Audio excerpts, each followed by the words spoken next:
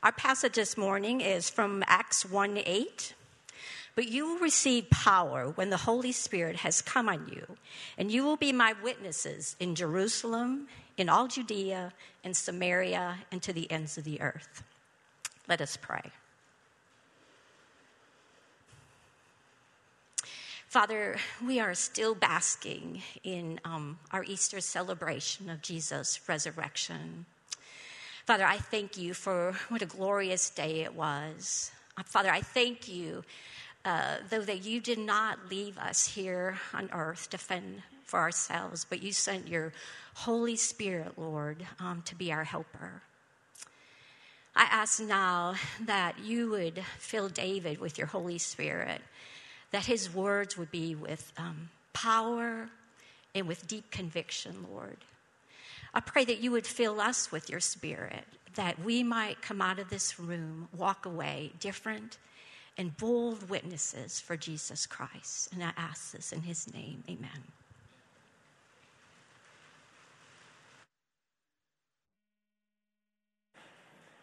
Thanks, Sally. Gospel conversations. How many of y'all hear those words and immediately begin to cringe? How many of y'all hear those words and you are filled with terror and anxiety, questions? You're nervous about what we're about to ask you to do. You don't want to offend anybody. You don't want to stand on a street corner handing out tracts with a bullhorn. Well, I've got good news and bad news for you. The bad news is we are about to spend 5 weeks talking about gospel conversations. The good news is we are about to spend 5 weeks talking about gospel conversations, which means we get over a month to lean into all of those questions and concerns, those sources of anxiety, the doubts, the misgivings, all of it. We're going to spend some time doing a deep dive into what it looks like to have an ongoing conversation. Like Jason said, with God, with other believers, with people yet to believe, and with ourselves. Now, Jason Dukes, my good friend, I've spent a lot of time with him over the last few weeks kind of developing some resources around this series. And we're going to do a couple of different things. First of all, this Wednesday at First Wednesday, during the Coffee House Conversations, Jason Dukes is going to be here with us. He's going to talk to us about what it looks like to recognize God's story in our life, to be able to tell our story, to translate that and communicate that authentically, transparently. He's going to be open to all of your questions, all of your concerns, this Wednesday at 6:45 in the room right behind this sanctuary. If you are that person that is immediately concerned when we say these words, be here on Wednesday night. Secondly, and here's the really new stuff, and this is where I start to feel like Ryan Seacrest in American Idol. All right, you guys pull out your phones right now. I know every single week I tell you to put your phones up. One time only. This is your one time you get a chance to look at your phone in the service. If you text the word gospel to the number that should be right there, 615-570-3506. This is what's going to happen. We're not going to spam you. We're not going to hand your number out. We're not going to use it for any nefarious purposes.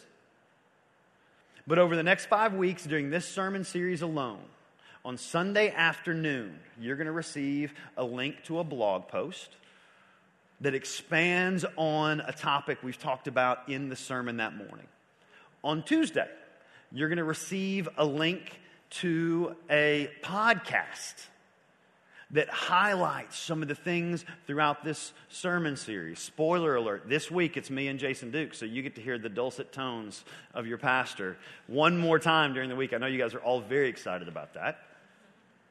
And then on Thursday, we're going to send you a link to a short video that will explain and highlight some of the things that go along with this sermon series. We are going to do everything we can to equip you with all of the resources necessary to where you truly understand what it looks like to have authentic, transparent gospel conversations in your everyday life. We have just gotten done with 3 solid months in the Gospel of Mark. As we walk through the Gospel of Mark, looking at the life and ministry and divinity and humanity and power and authority of Jesus Christ, all leading to the crucifixion. And then last week, we got to celebrate that thing we should celebrate every single day, the empty tomb, the resurrection of Jesus. The best news is the story of Jesus doesn't stop there. Now, Luke, one of the other writers of one of the other Gospels, he wanted to make sure that he continued to tell the story. So he writes this masterwork to a man named Theophilus. He writes it in 2 parts. Part 1 is the Gospel of Luke. Again, just like the Gospel of Mark, following along the life and ministry, the things that Jesus did and the things that Jesus says. That Gospel of Luke ends with the ascension of Jesus, the ascension of the resurrected Jesus to his rightful place in heaven at the right hand of God. The second part of Luke's masterwork is known as Acts. The complete title is the Acts of the Apostles. That begins in Acts chapter 1 with the ascension of Jesus. That glorious homecoming of Jesus is the hinge between the two. Now, the book of Acts is the narrative of the growth and spread of the early church and the good news and the way the good news actually changed the course of human history. And that can't be overstated. That's real. That happened. Jesus was a nobody guy from a nobody town in the backwaters of the Roman Empire, doing things that we celebrate today, but were largely unknown during his time. And yet, after his ascension, as we begin in the book of Acts, we see this ragtag group of men and women, and they take that good news. And here we are in 2019. And the global calendar is actually measured by the birth of that man, Jesus. His name remains 2,000 years later the most famous name on the planet. Revered and worshiped by many, the name used as a curse by others, but spoken all around the world with weight and meaning. That good news literally changing the course of human history. How does that happen? How does a handful of uneducated, regular folks from tiny towns in the Middle East change human history? Not only before the internet, but before the printing press. Not only before plane travel, before cars, before trains, before ease of travel at all. And yet, within a couple of centuries, the whole world had been changed. The Roman Empire itself adopted Christianity. Well, how does it start? It starts in Acts chapter 1 with a misguided question. Sally read for us Acts 1, verse 8. But let's back up just a couple of verses to verse 6. Here we have Jesus. He has called his followers together. It's 40 days after the resurrection. And for 40 days, Jesus has been making appearances.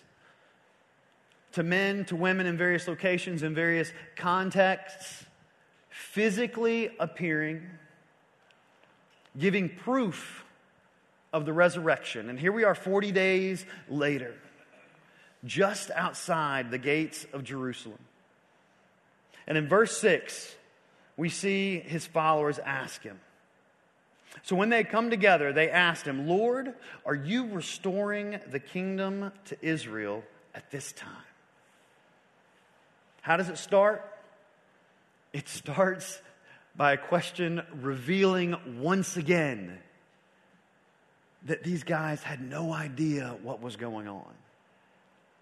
You see, what they were thinking was, they were thinking, all right, Jesus, we're now pretty comfortable with you as a resurrected Savior. 40 days ago at the beginning, we were nervous, we were confused, we were locked up in this tiny room. We didn't really understand what was going on. Many of them didn't even believe he had been resurrected until they could physically touch him. But now 5 weeks later, they're pretty comfortable with what's going on. So okay, Jesus, it's time, right? Now's the time that you're going to reestablish the physical kingdom of Israel. Here, the physical kingdom of God. You see, they were thinking back to the time that Israel was an independent nation, and they were anticipating the time that it would once again be regional and global power. And they were looking at the resurrected Jesus and his potential political power. Still, even in these moments, they were thinking about earthly things and earthly power. Jesus gives them a not so gentle rebuke in verse 7. He said to them, "It is not for you to know the times or periods that the Father has set by his own authority." Here we have his closest followers, 40 days after the resurrection, still looking for Jesus to establish a political kingdom and political power. And Jesus says, "Guys, that's got nothing to do with you. Don't worry about it. Bottom line is, it's none of your business." But then he goes on to say, stop thinking about physical earthly power. But you are actually going to receive power. Acts 1:8. You will receive power when the Holy Spirit has come on you. And you will be my witnesses in Jerusalem, in all Judea and Samaria, and to the end of the earth. He says, quit worrying about political power, quit worrying about an earthly kingdom, and then he gives them two statements of fact. You will receive power by the very Spirit of God dwelling inside you, and you will be my witnesses. They were looking for a different kind of power, and he says, you're going to get power, but it's the power of the living Spirit. This isn't the first time that Jesus has talked to these guys about the Holy Spirit. As a matter of fact, 43, 44, 45 days before this very moment, Jesus was in that room preparing that last Passover meal. And we see in the Gospel of John, chapters 15 and 16, much more detail about what went on in that room just hours before he was going to be betrayed and arrested and tortured and murdered. And in that room, once again, Jesus tells them exactly what's going to happen. He tells them the events that are about to unfold. He says, guys, I'm going away. But that's actually a good thing for y'all. Because when I go, the Holy Spirit comes, the Counselor, the Spirit of truth. When I leave, He comes and He will be with you always. You will have the actual Spirit of God dwelling inside you. Now, the New Testament unpacks that in many different places. Maybe most clearly in the first chapter of Ephesians, verse 13,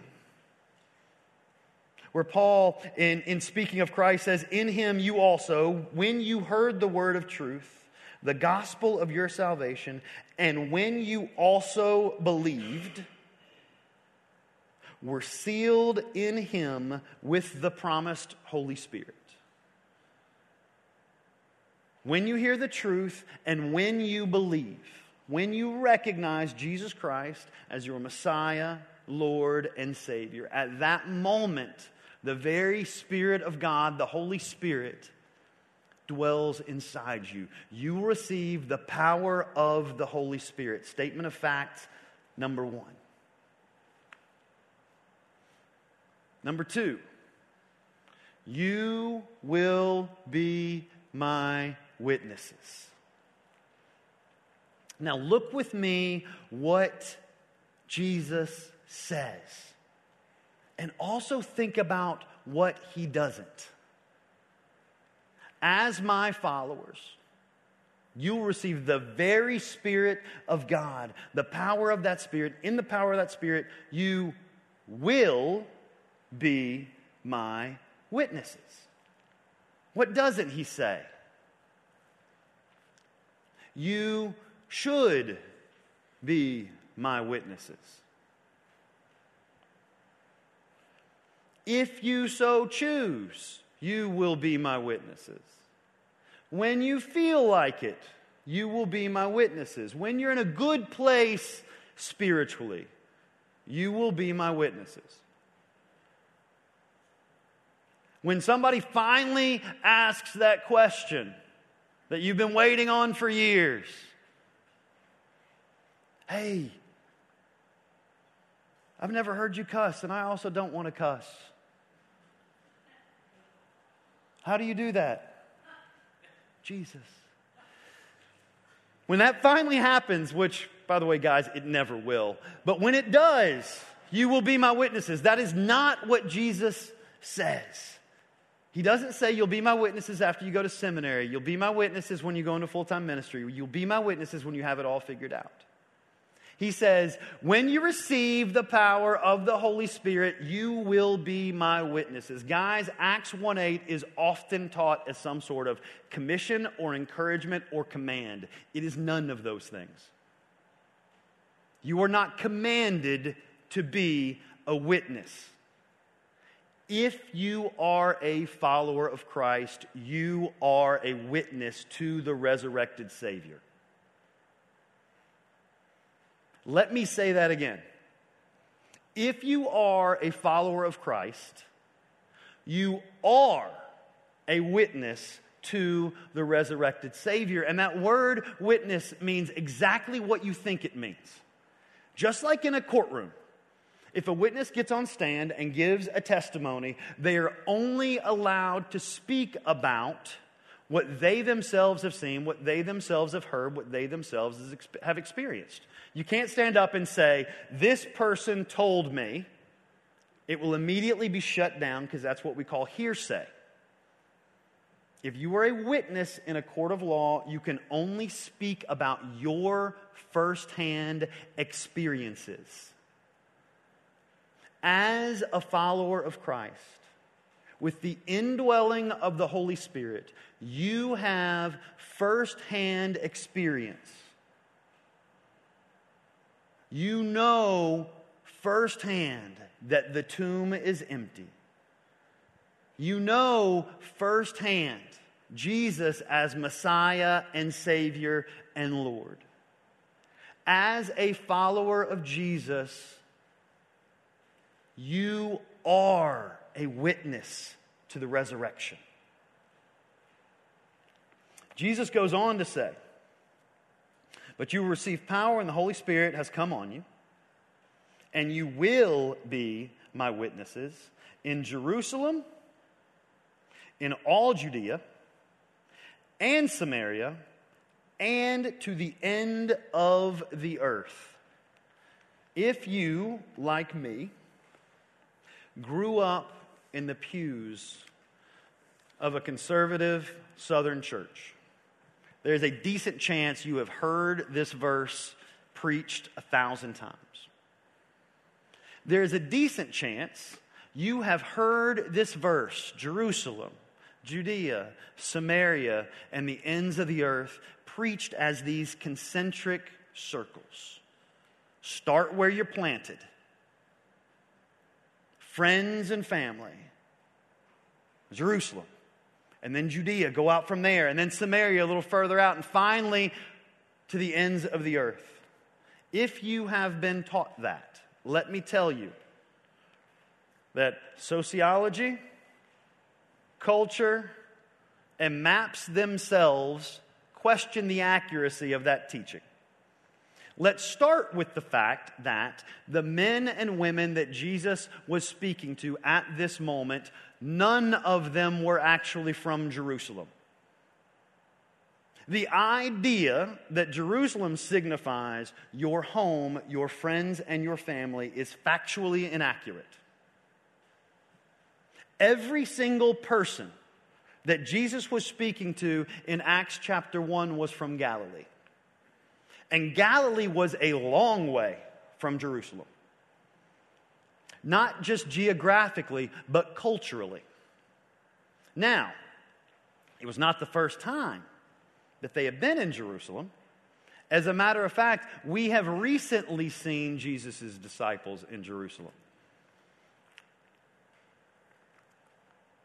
5 weeks prior to this, Passover week, the disciples enter into the gates of Jerusalem. The crowds chanting, Hosanna, Hosanna. Glory be to the one that comes in the name of the Lord. We know the story of that week in Jerusalem, and we know how it ends. The disciples were there when Jesus was betrayed. They were there when he was arrested.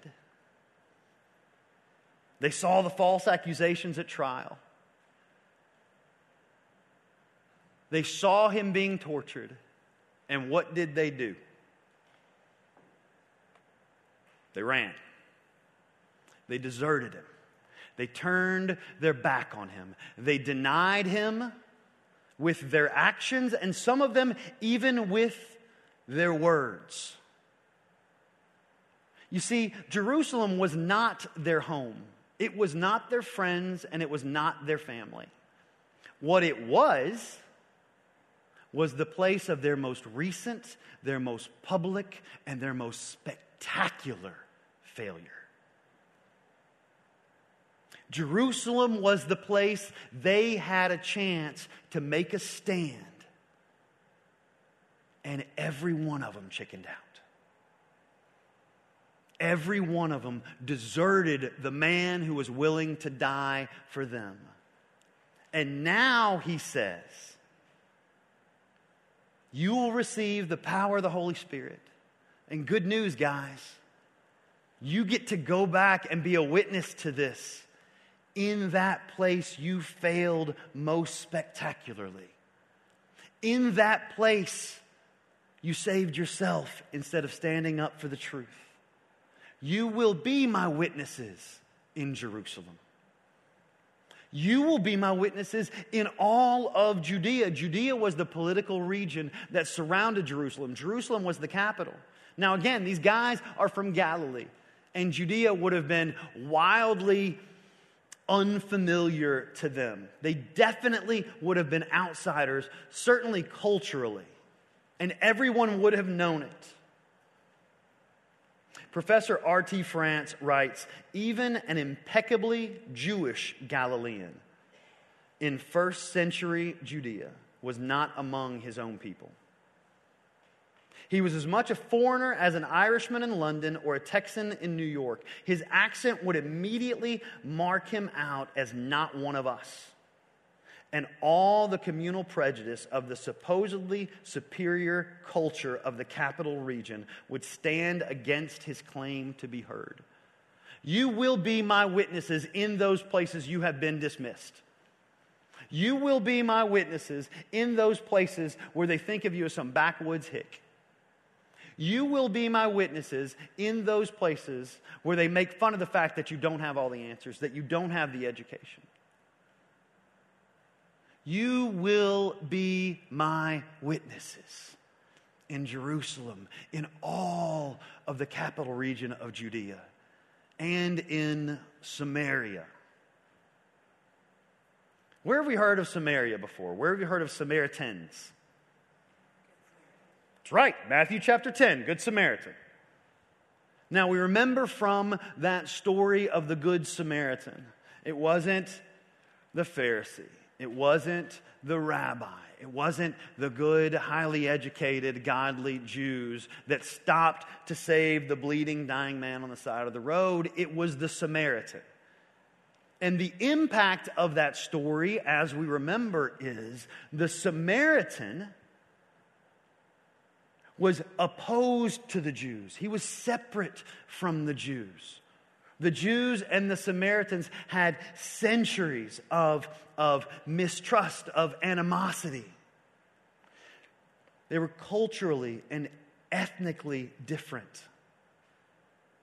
Religious enemies. The Jews had been taught in many ways to hate the Samaritans.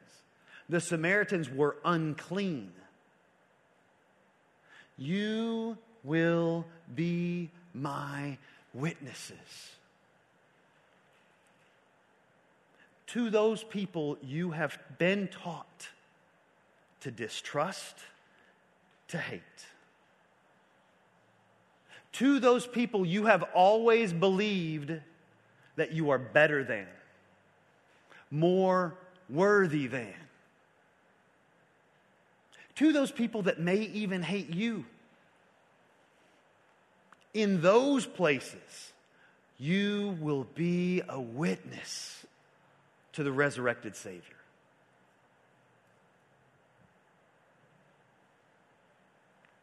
Jerusalem, all of Judea, Samaria, and to the ends of the earth. I got bad news. That last one means exactly what you think it means. Now, we live in a growing, dynamic, increasingly diverse city.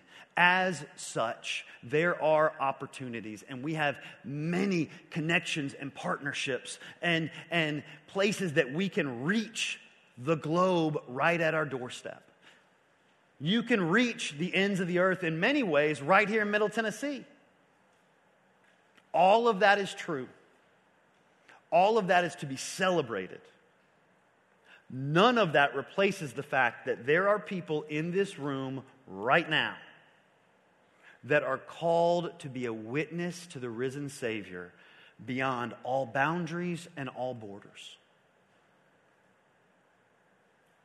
It's exactly what we see throughout the story of Acts. Jerusalem, Judea, Samaria, the ends of the earth. It's because of Acts 1:8, because of these disciples carrying with them the power of the Holy Spirit. Literally, we are sitting in this room today. Each and every one of us can trace our faith journey, the heritage of our faith, back to this verse, back to these men and women. We see in Acts chapter 1 these final words in red, the last words of Jesus Christ to his followers. You will be my witnesses in Jerusalem and all of Judea and Samaria and to the ends of the earth. And then these disciples gathered around him, see him ascend into heaven, glorious homecoming to his rightful place.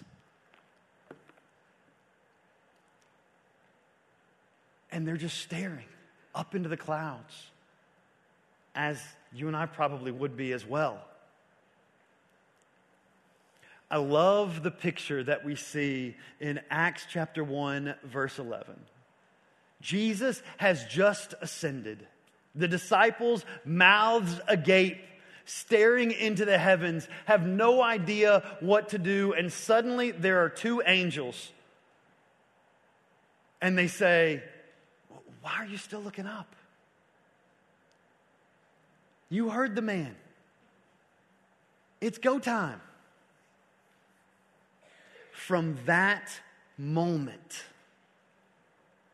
the gospel spreads throughout Judea, throughout Samaria, all the way to the ends of the earth. Immediately following the ascension of Jesus, we see the disciples.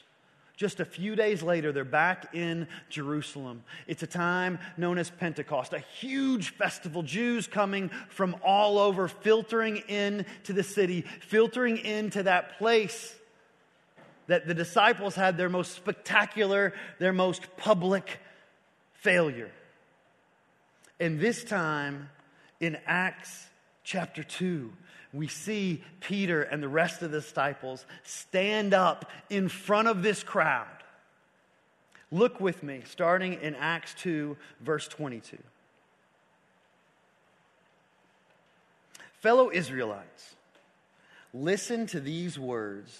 This Jesus of Nazareth was a man attested to you by God with miracles, wonders, and signs that God did among you through him, just as you yourselves know. Though he was delivered up according to God's determined plan and foreknowledge, you used lawless people to nail him to a cross and kill him. God raised him up, ending the pains of death, because it was not possible for him to be held by death. Peter goes on, verse 32. God has raised this Jesus. We are all witnesses of this. Therefore, since he has been exalted to the right hand of God and has received from the Father the promised Holy Spirit, he has poured out what you both see and hear. For it was not David who ascended into the heavens, but he himself says, the Lord declared to my Lord, sit at my right hand until I make your enemies your footstool. Verse 36. Therefore, let all the house of Israel know with certainty that God has made this Jesus, whom you crucified, both Lord and Messiah. You will receive power. You will be my witnesses. And how does it start? It starts with the story of God. Guys, this morning, make no mistake. If you are a Christ follower, you are a witness to the resurrected Jesus. You are a witness to the empty tomb. People are watching. You may not have all the answers.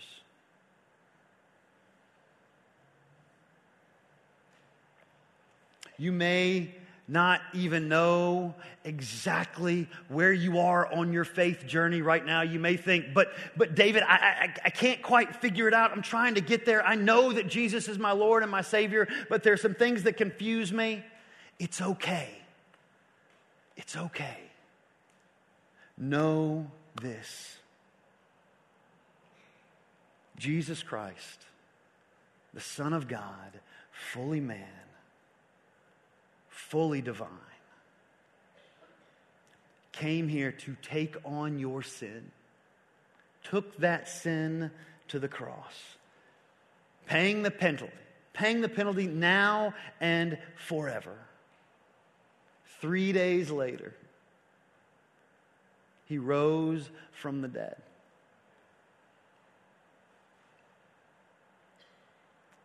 Gospel conversations begin with understanding the story of what Jesus did for me and what Jesus did for you. If you've got questions about that story, come find me after the service. Find any of us. Let us talk to you about that. Would you pray with me?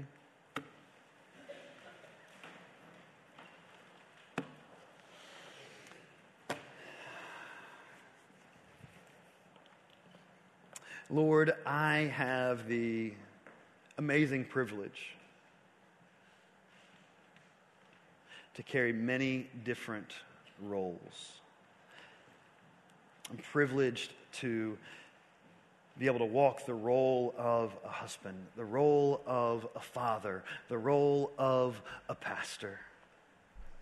But more than any of those, I'm grateful for the honor of the role of a witness to an empty tomb. We are grateful for that cross.